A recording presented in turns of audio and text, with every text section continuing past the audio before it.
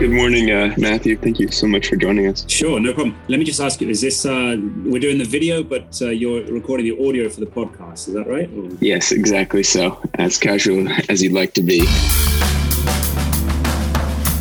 Welcome, listeners, to another edition of the Slavic Connection. I'm Zach Johnson from Southern California.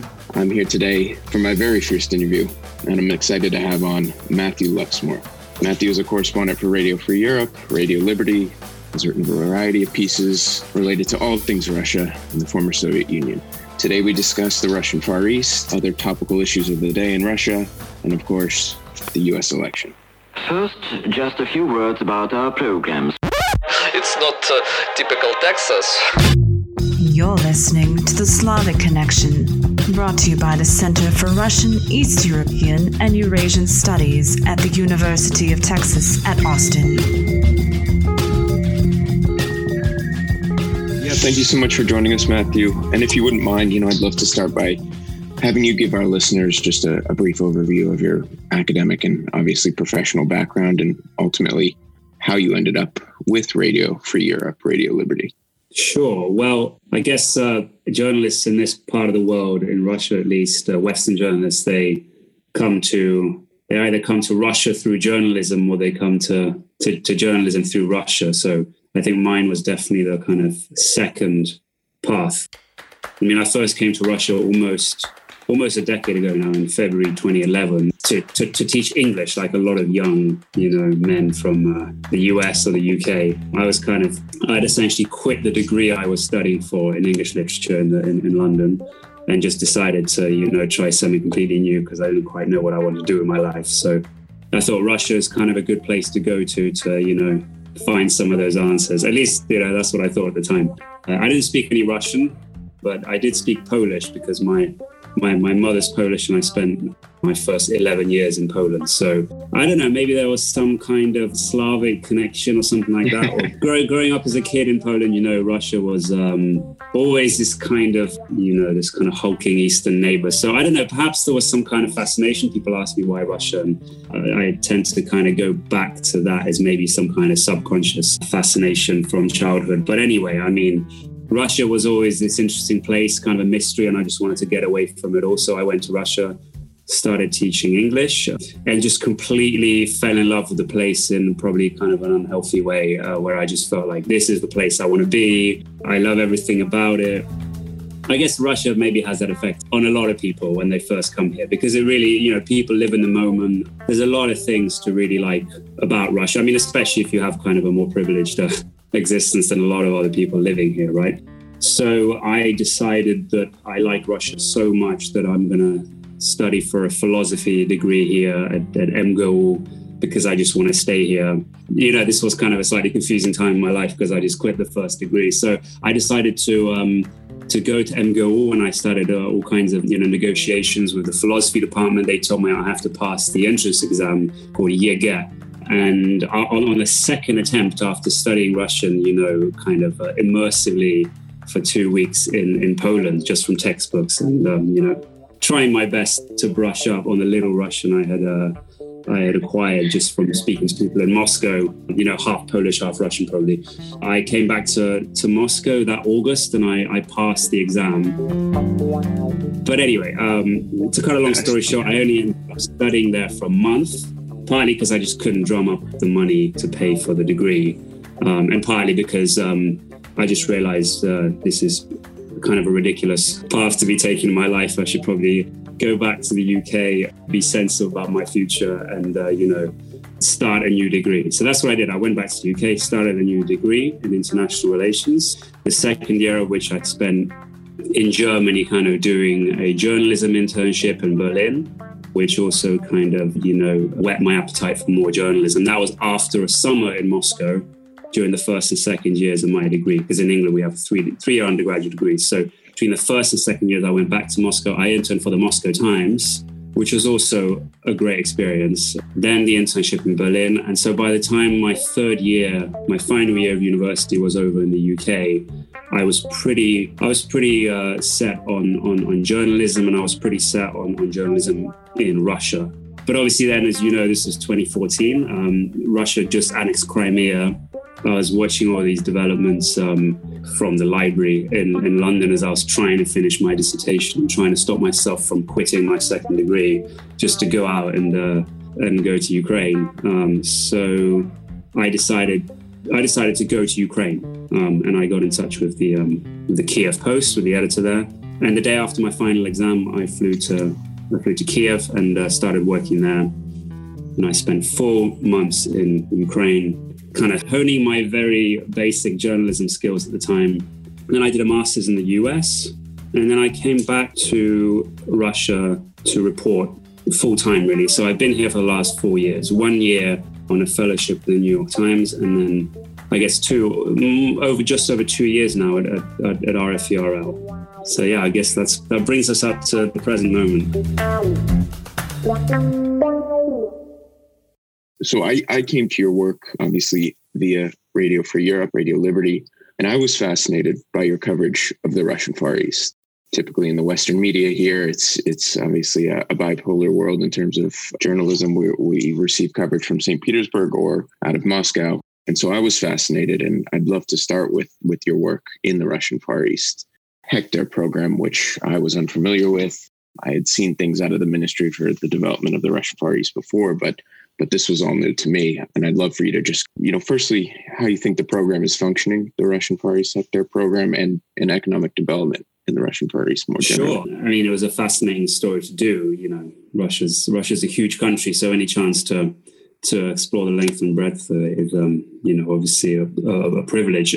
My sense in Khabarovsk, at least in the region that I visited, the program hasn't quite lived up to expectations. I mean, it was quite ambitious for the government, I think, to expect a lot of Russians living in cozy Moscow or, in other parts of much more hospitable European Russia to move to the Far East, to settle these kind of unruly climes, parts of the country. So the program hasn't quite done as well as the government expected. In fact, I think only around 80,000 Russians have actually applied and been granted hectares of land as part of the program, which probably means a lot more than 80,000 hectares because a lot of people got more than 1 hectare. They applied for members of their family. But it's been, I think, much more of a disappointment than the government expected. So what we get a lot of these locals, like the two locals, natives of the city of Khabarovsk, which is the capital of that region, who took advantage of the program to build second homes, to move away from the city, to make honey or to cultivate tea or whatever else they do, kind of have a second patch of land that they can get away to. Dachas are very, very popular in Russia. It's kind of a real Russian tradition. So this was kind of a way of acquiring free land to build what you have yourself, to build something that you can spend your weekends on or whatever. The problem with that is, obviously under the rules of the program, you have to prove after 5 years. I guess there are regular checks throughout those 5 years, but after a period of 5 years, you have to prove that you've more or less used the land in accordance with the plans that you initially laid out in your application. So there have been reports of some people who first acquired acres towards the end of 2016 when the program first started, who are now kind of battling in court to retain that land. There's one case, I think, in the Amur region. I don't think these cases are very widespread, but there was some fear among some of the Far East sector recipients that I spoke to that, they have to be seen to be developing the land in some ways in order to retain it after a period of 5 years. But I think, cases of the government actually seizing land, obviously we're not at the stage yet where the 5 years have passed for the vast majority of the people who have received that land under the program. I think those kinds of cases are probably going to be very few and far between. I don't think the government has a huge interest in seizing back a lot of the land. But I think, broadly speaking, I think the program was announced with a lot of fanfare a few years ago, and I think it hasn't matched expectations. But there are plans now to expand it, so we'll see how that goes in the next few years. We've seen in various reporting, in your reporting as well, President Putin called the development of the Russian Far East the national priority for the 21st century. And I'm certainly curious, was there any form of oversight with the program on the ground that you saw while you were there, or that was spoken to you from the locals or those who were taking advantage of the program, or did it seem to be somewhat of a free-for-all self-reporting type situation? No, I mean, there are various ministries in the Far East. In each region, there is a Far East Hector program branch, officials who actually coordinate the allocation of land. The particular patch, well, it's probably more than a patch, the kind of swathe of land that I visited where there are lots of Far East Hector recipients, most of whom aren't doing anything with the land. It's been joined to Khabarovsk by a pretty nice road. And there's also all kinds of developments around that particular swathe of land. So there's a new road kind of connecting the plots of land. So I think the government is doing something with it. I mean, it's definitely a high profile and, based on Putin's words, at least a high priority program as well. I mean, Russia has tried to kind of make this clear in the piece as well. I mean, Russia has so much land. A lot of it is uninhabited. But in the Far East, at least, it's fertile, good land. And, I think it's definitely, this is a good way to kind of mobilize people to use that land. And I think a lot of Russian patriots, like one of the men I spoke to, believes that more people should be doing this because this is kind of part of our duty to work in the Far East as well. I think a lot of Russians are wondering why they're not using the land more than they could be. But obviously the population is, a small fraction of the population of the areas across the border in China. So there just aren't enough people really to cultivate our land the way it could be cultivated. In Western journalism, we certainly get a sense that for natives on the ground and locals on the ground in the Russian Far East, there's a contentious and even the antagonistic relationship with the Chinese and the massive Chinese population. Did you get that sense as well on the ground, that there's this worry, or is that kind of propagandistic, kind of cultivated in the Western media? Yeah, I mean, I don't want to simplify too much because I didn't look into this, but I think no one said to me, we need to get these Chinese out, they're going to be taking over, Russia's Far East. I didn't get any of that. I know that there have been protests in parts of Russia. For instance, in Irkutsk region, there is one village where I think there were clashes. I can't remember the name of the village. So there have been kind of, there have been incidents in the past, but I think there's probably, for most people, it's kind of maybe a relationship of mutual convenience. There probably is some grumbling, and I mean, some of the people I spoke to were kind of a little bit more annoyed at the government that we're not creating opportunities for Russians on the ground. But I definitely didn't sense any kind of antagonism or any kind of bitterness among locals to it. But again, I didn't travel to speak to Chinese workers or to the areas where they were working. The story that's been reaching us here of continuous protests in the region, and I guess to us in the West and to others, it's come as sort of a shock to see such sustained protest. Usually we tend to associate Russian protest with maybe the educated, the urban, the Muscovite, those in St. Petersburg. And I'd love to get your opinion on why the protests have really taken on such a sustained and have really sparked such a profound period of unrest in the region. Yeah, I mean, I think the main reason for the longevity of the protest is just that these people have been ignored. I mean, they feel, that no one really gives a damn. I mean, officials in Moscow certainly don't give the impression that they do. So in the hope that they'll fizzle out. And then obviously sometime after the protest started, the much more violent unrest in Belarus started, which spooked the Kremlin, which I think made them seriously consider changing their attitude to Khabarovsk. But they also saw that, Khabarovsk is such a far-flung part of Russia. It didn't really spark any serious protests in other parts of Russia. So I think they concluded that, we can just let it keep going and people will get bored of it because they're not going to be achieving any results. Furgal is still in Moscow. He hasn't been sent back to Khabarovsk as the protesters demanded, in their tens of thousands initially, and now in their hundreds, if the protests will even continue. I guess we'll see. So I think now after the crackdown, it will be interesting to see if people will continue coming out. My guess is they will. But, it would also be interesting whether the crackdown will galvanize some of the protesters in Khabarovsk, as, a lot of crackdowns tend to do, right? I mean, we saw that in Ukraine's Maidan revolution, in Belarus, that even larger numbers of people came out once the authorities started using force. I mean, I doubt that there are probably large enough numbers in Khabarovsk right now of people who would be willing to risk, long prison sentences in order to come out for a protest that they've seen themselves hasn't really provoked other protests or a huge amount of solidarity in other parts of Russia. So I don't know. I think it'll be interesting to see what happens.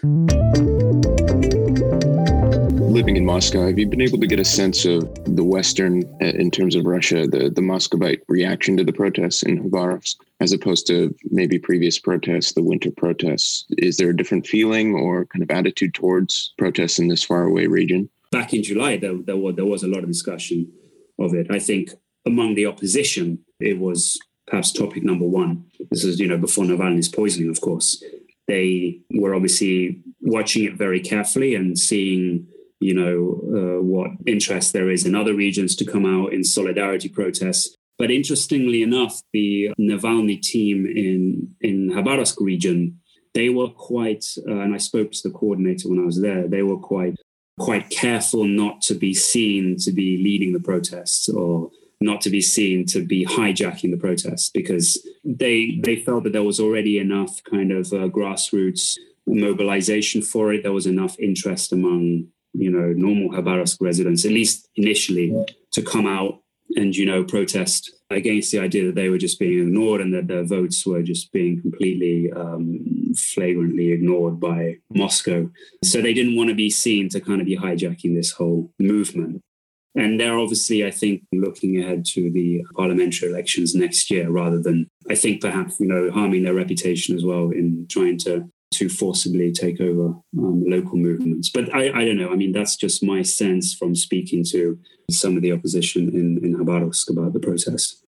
On a final note on the Russian Far East, do you get the sense, whether it's talking to those in Moscow or during your time in the region, that there is, to the extent that you can determine this, a unique political identity to those in the Russian Far East, and the protests have taken on a unique form relative to other Russian protests? I think it's been question here of whether these can fall into line, and maybe it's the political scientist in me, but whether they can be categorized as similar to other Russian protests of the past decade.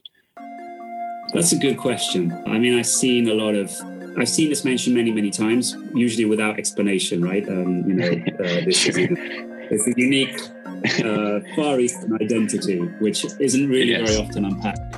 My biggest sense, and I've covered protests in Arkhangelsk as well, just off the top of my head, and other, I guess further flung parts of Russia. They probably wouldn't like me calling it this way, but, parts quite far removed from Moscow. And I think there's an identity that connects them to Khabarovsk. And I don't know if you'd call it an identity, but the attitude is Moscow is far away and Moscow doesn't care. So if there's any kind of identity, I'd say, at least political identity, I'd say that's the strongest thing that came through for me. And if that is a key part of this political identity, and I don't think it's unique to the Far East, I think it's unique to a lot of regions in what is a very large country, a lot of regions that are far from Moscow, and they just get the sense that Moscow is more interested in ensuring that they're stable politically and don't protest than ensuring that they, get the political demands that they're coming out onto the streets for. So that was my sense most of all in Khabarovsk. There were a lot of slogans about Moscow not caring about us. And obviously the protests quickly shifted to a denunciation of Putin and the Kremlin, and the kinds of slogans that I think surprised a lot of people that you wouldn't expect in the Far East. You might expect in Moscow from an activist who is going to be quickly detained after coming out onto the streets, but you wouldn't expect it so much in Khabarovsk. So I think, maybe radicalize isn't the right word, but they definitely shifted to a more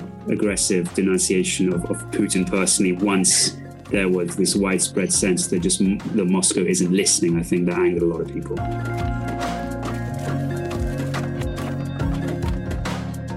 On another, maybe not so positive note, the ecological disasters and environmental issues facing really greater Siberia and also, again, the Russian Far East. And this is another issue where I think there's kind of a disconnect between us here and what we perceive, maybe how it's reported in Russia or how activists in Russia. Is there an environmental movement or really a grassroots environmental movement in Russia that's worthy of note and that takes note of issues like the Siberian forest fires or the reporting RFE did in Kamchatka of what could possibly be jet fuel contaminating the water?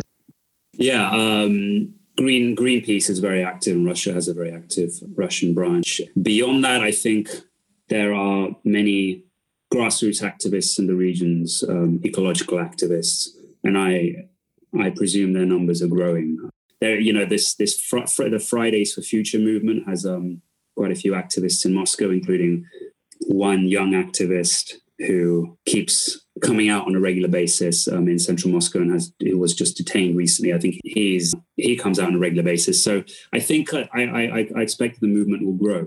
But the Russian government, it definitely doesn't speak as if this is a priority issue. I think it's only recently coming to shift its attitude and to really speak more forcibly about climate change. I think that was at the beginning of this year, they released a government document that also spoke of how Russia can actually harness the advantages of climate change, including, melting permafrost and these kinds of things, which I think surprised some activists. But I think a lot of people also thought that at least the government is now speaking about it and speaking about climate change, which is already a big change.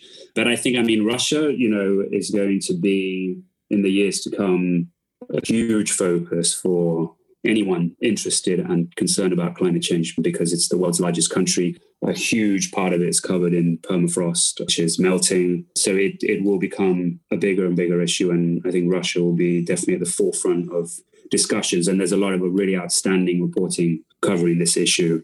And I'm sure there'll be a lot more to come as this issue just becomes more and more.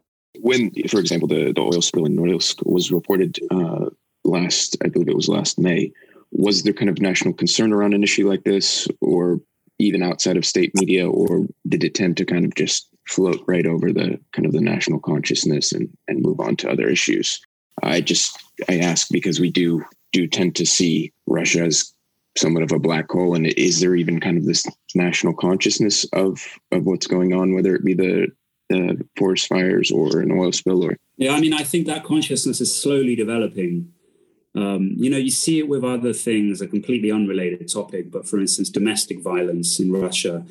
There is a growing consciousness of this developing, and just in the past 4 years, it's something that I have noticed. With climate change, I think it's probably perhaps not at the same stage yet, but I think there is a lot of reporting on it in the media. I'm not sure about state media. I think it also does report on these issues, but especially in Nova Gazeta reports the kind of more opposition-minded independent newspaper reports on it very actively. The other independent media outlets, which are read across Russia, reported very active on the Norilsk spill. So I think people are aware of it, I'd say, across Russia. I just think that at the moment, especially with the pandemic, people just have other concerns. Real wages have been dropping, I think, for the past 6 years, and people, bread and butter issues are just much more important for Russians right now than worrying about the climate, which I guess, being very concerned about the climate is in some ways you could even call it kind of a more privileged position because you have time to think about it. And I think a lot of people in Russia probably just don't really have time. And maybe they don't have the interest to think about it either. But as we see more and more incidents like Kamchatka, Norilsk, and other incidents, Krasnoyarsk, there was another alleged oil spill in the past couple of months. And obviously, as you mentioned, the huge, unprecedented forest fires in Sahara Republic this year. This will be more and more of a topic of discussion, I expect, and people won't be able to not notice it. It's certainly something that has its parallels to the States here. Moving from California myself, it was an issue that was seen as elitist and coastal. And then, with the growth and the prevalence of forest fires in California over the past 5 years, it's become more of a mainstream issue and people have had to deal with it. So it is interesting to see those parallels because there was certainly a similar sentiment, falling wages in the US and now the pandemic. But then with the reemergence of these forest fires, it's become a top tier issue again.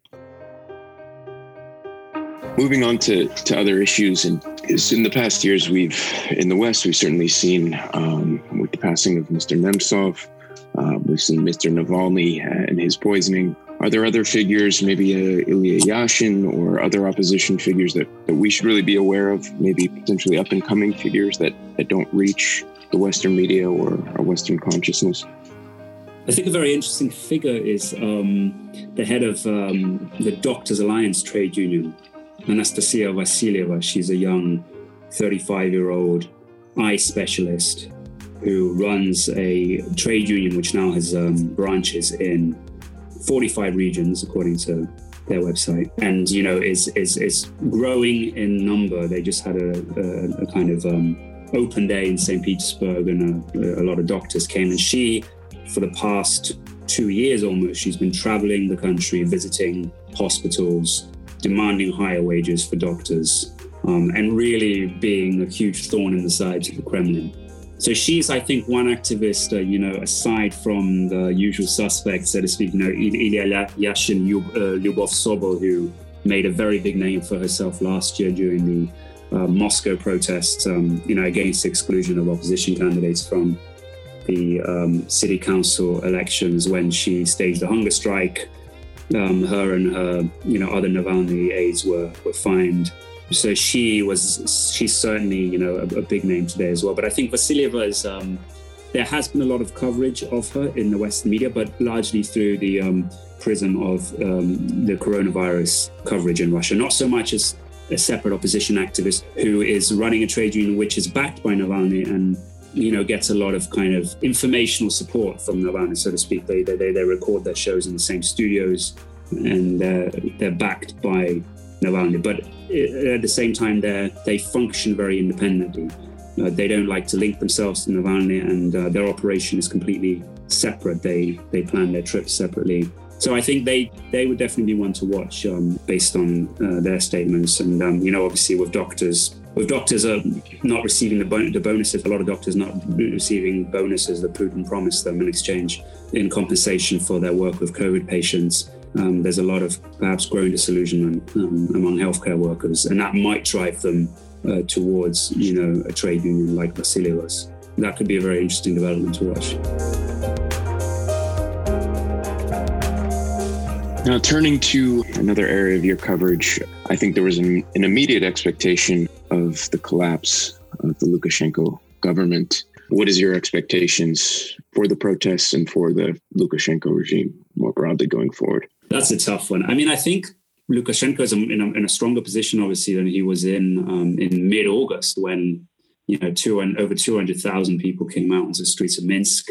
And it really looked to a lot of people like his days were numbered. The following Monday, he came to meet striking factory workers in Minsk who heckled him and chanted "leave" at him. And, you just really got the sense then that it could be over for him. Then Russia shifted from very much standing back and I think watching the situation to actively backing Lukashenko. That prompted at least some people, maybe a large part of the opposition activists to maybe not be disillusioned with Russia, but understand that Russia has kind of chosen its side in this conflict.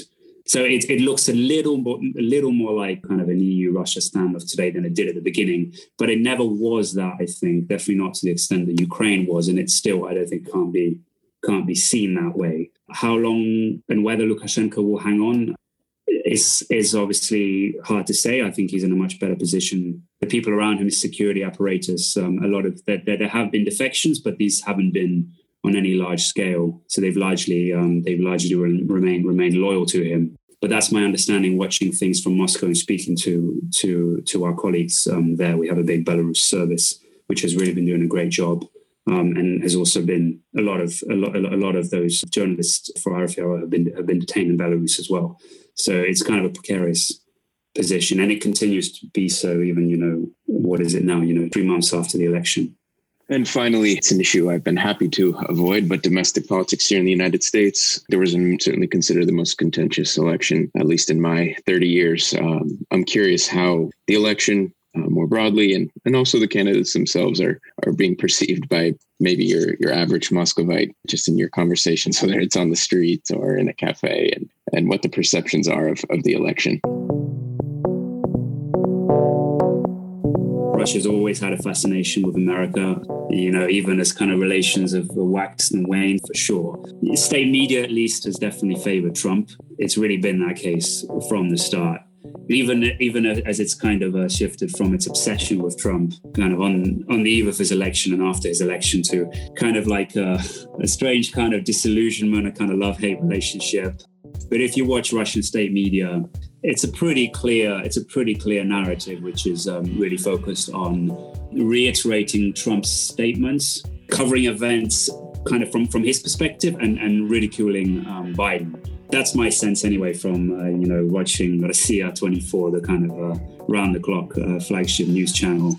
And I think on the streets, I mean, obviously people do watch Russian state TV, especially older people in Russia. Though, the influence of state TV, this is another very interesting development in Russia, is declining as, the internet plays a larger role in people's lives. But I think, most Russians, I think if you ask them, you'll get the line that, whatever happens, US politics will remain the same because it's always been the same. It's always, against Russia. That's definitely the kind of strong sense in Russia, at least for the past 4 years. Maybe less so now than, around Crimea. The US, has kind of shafted Russia. And, it doesn't matter what president comes in, the politics will always be the same. So they are very interested in the US and they always have been. I don't think there's an expectation that Biden, for his first term, that things are going to change drastically in any way. And I also very much doubt that the average Russian is reading, Biden's pronouncements on Russia and, really trying to read the tea leaves and figure out, what his likely approach to Russia would be. I think they're very much conditioned, by kind of the more superficial analyses out there, just because it's not their country. And as we mentioned before, I think they have more important things to be dealing with as well. Well, it's been a pleasure having you on. Absolutely been a pleasure going through these various topics with you. And I've certainly enjoyed, your reporting. And I was so happy to find your work via Radio Free Europe, Radio Liberty. I just wanted to ask you a final question. What's next with your work over the next couple months? I want to definitely continue to do stories from the regions. Moscow, there's a big understanding you can get about Russia from Moscow, but I think, it's definitely important to get out there as well. And now that things have calmed a little bit and Russia doesn't seem to be, at least officially, doesn't seem to be instituting any second lockdown, we do have an opportunity to travel a bit more, obviously, kind of keeping it safe. So, I definitely like to do more of that. But yeah, maybe I'll have a more, less superficial answer when we talk again. Well, we look forward to that. Thank you so much. It's been fascinating, and I'm so grateful on my end for your reporting. It's so rare that I'm able to find great reporting that's done regionally in Russia as opposed to out of Moscow. So thank you for that, and obviously for coming on. Sure. Well, thanks a lot, Zach. It was nice to be, given the chance to talk a bit more about the stuff that we only really write about. So yeah, it was good fun, and good luck with your studies. The views expressed on this episode do not necessarily reflect those of the show or the University of Texas. Please visit slavexradio.com for more information. Thank you for listening. The Slavic Connection is produced by the Center for Russian, East European, and Eurasian Studies at the University of Texas at Austin. Thank you.